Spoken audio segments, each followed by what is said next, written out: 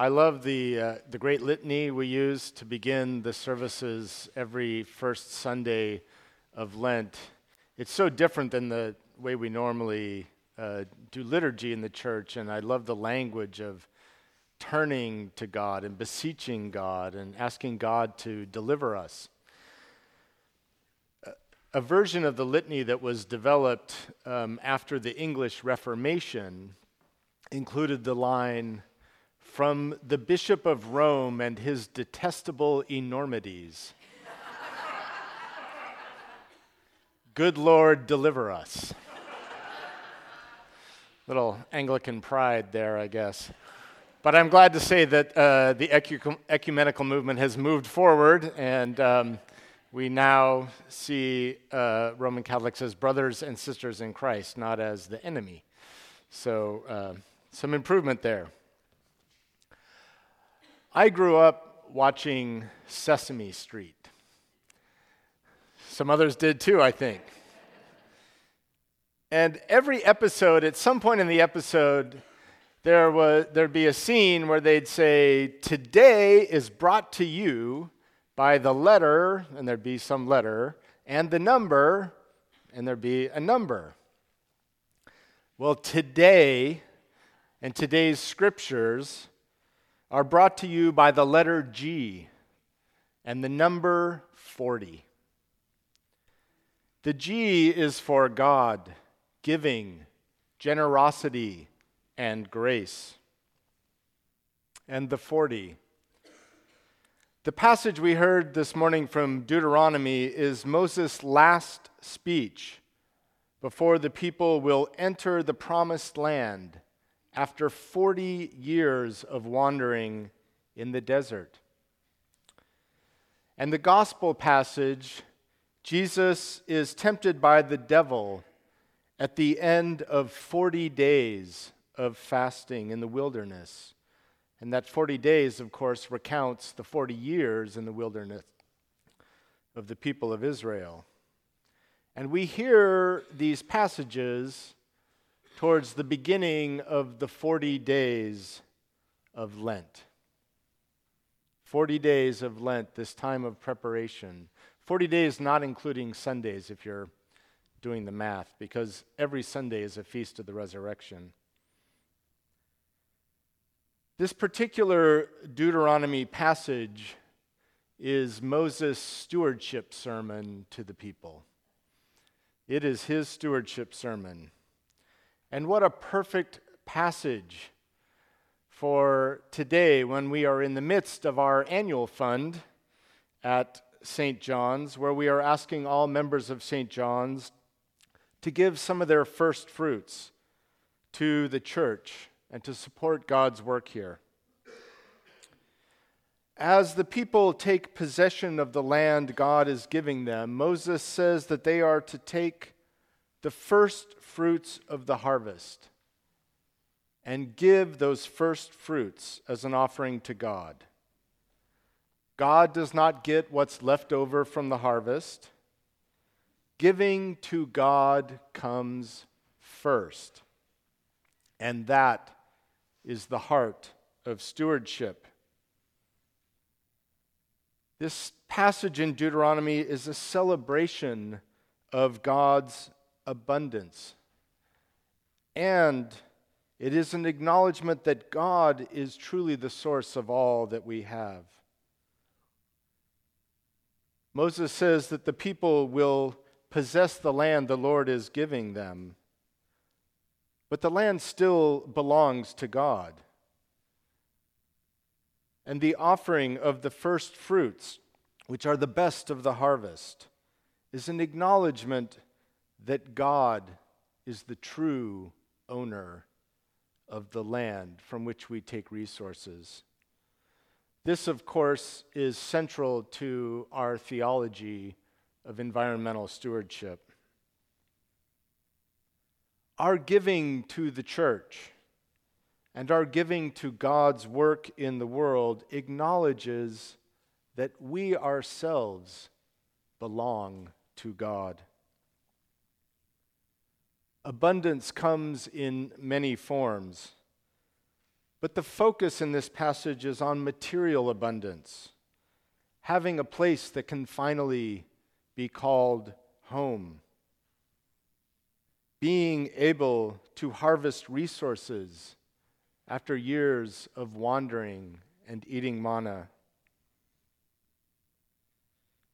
Everyone has their own circumstances, but generally speaking, and in comparison with most of the world, many of us here enjoy incredible abundance. And abundance is not just a blessing, but a responsibility. And we are called to acknowledge the true source of all abundance. And note that in Deuteronomy, the offering to God is to be shared with everyone, including the aliens who are residing in the land. Money, our financial resources, our spiritual issues. Money has incredible power in our lives. Our society often defines us based on how much or how little of it we have. In the Bible, Jesus talks more about money and possessions than any other topic. The church talks about human sexuality more than any other topic. But Jesus talks about money more than any other topic. Not because money is bad, but because of the temptation to make it our God. The temptation to define our self-worth by our net worth, instead of seeing our worth coming purely from the fact that each one of us is created in the image of a loving God. The temptations that Jesus faces from the devil in the passage today stand for possessions, power, and pride.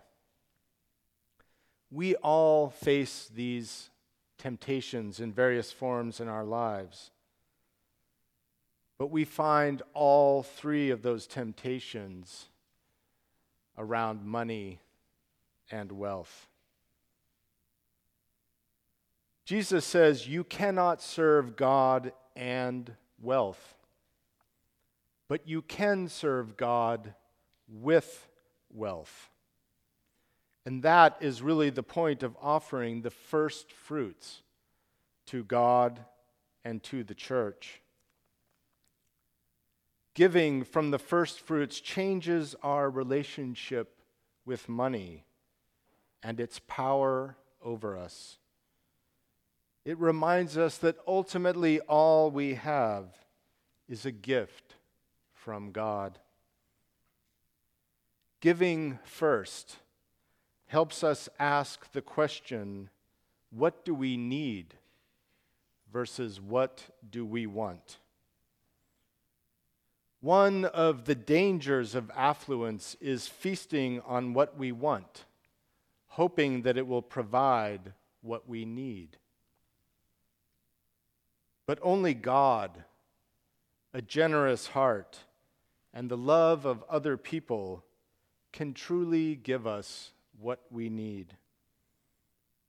And then we can truly appreciate the things we want and have for what they are. Now, I've spent my entire career as a priest in churches that were located in the midst of affluent communities. Montecito, Santa Barbara, and Ross, California. By any standard, affluent communities. And the number one issue I see in the community at large, not just the people at the church, in fact, less the people at the church, but the larger affluent community, the number one issue I see is people who have everything they want, but not what they truly need. I don't mean that as a form of shame at all. But I do see this dynamic a lot less in people in these communities who are generous in giving of themselves, their money, their time, their talents, and also in people who have an active spiritual life. I can only say for myself that giving first, rather than from what is left over, has profoundly changed my relationship with money. Now I think about what I want to buy after we have given, and it has helped me appreciate what is truly important. It has been like turning away the devil. And this is Moses' point. He is saying to the people that have been wandering for 40 years, you are about to experience abundance like you have never known. Remember that it is a gift from God, and you offer it back to God first, lest you think that you yourself are the source of all you have. Because no one is an island. Moses talks about the land of milk and honey, and those are largely metaphors. And the early church used the image of the beehive as a symbol for the church.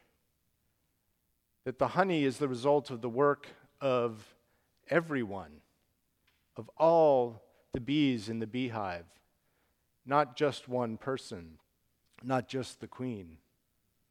It takes everyone for that honey to be produced. Some of you know I grew up in an all-Mormon neighborhood in Salt Lake City, Utah. It is no mistake that the Mormons named Utah the Beehive State. It's not because of bees. It's because the beehive was their image of the church and how it works. And that's what Moses is talking about when he talks about the land of milk and honey. So we are in the midst of our 2019 annual fund, asking everyone to step up their support of St. John's. And I personally look at the impact this church has on people's lives. I think of conversations I've had just this week of people going through some of the most difficult moments in their lives. And also joyous celebrations. If you were here at Mardi Gras, this church knows how to have a good time as a community. It was rocking. The joy, the sorrow, all those moments in life, this church being there for our youth, this church engaging in so many different outreach opportunities with the homeless and with the poor, not for the poor, but with the poor, which is what we are truly called to do. And I look at all that, and I think of our financial commitment to St. John's and think, that's the best money we use all year. That's the best money. And honestly, we do need a 20% increase in our total annual fund giving to sustain our ministries here at St. John's.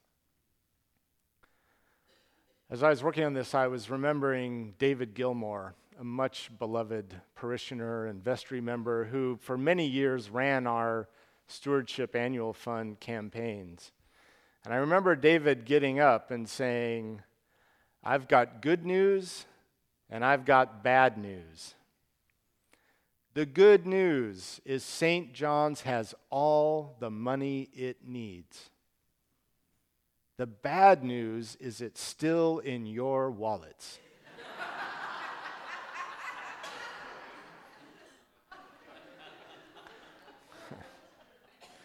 We do have all the money we need if we give generously to support the ministry that we all share here in Jesus' name. Amen.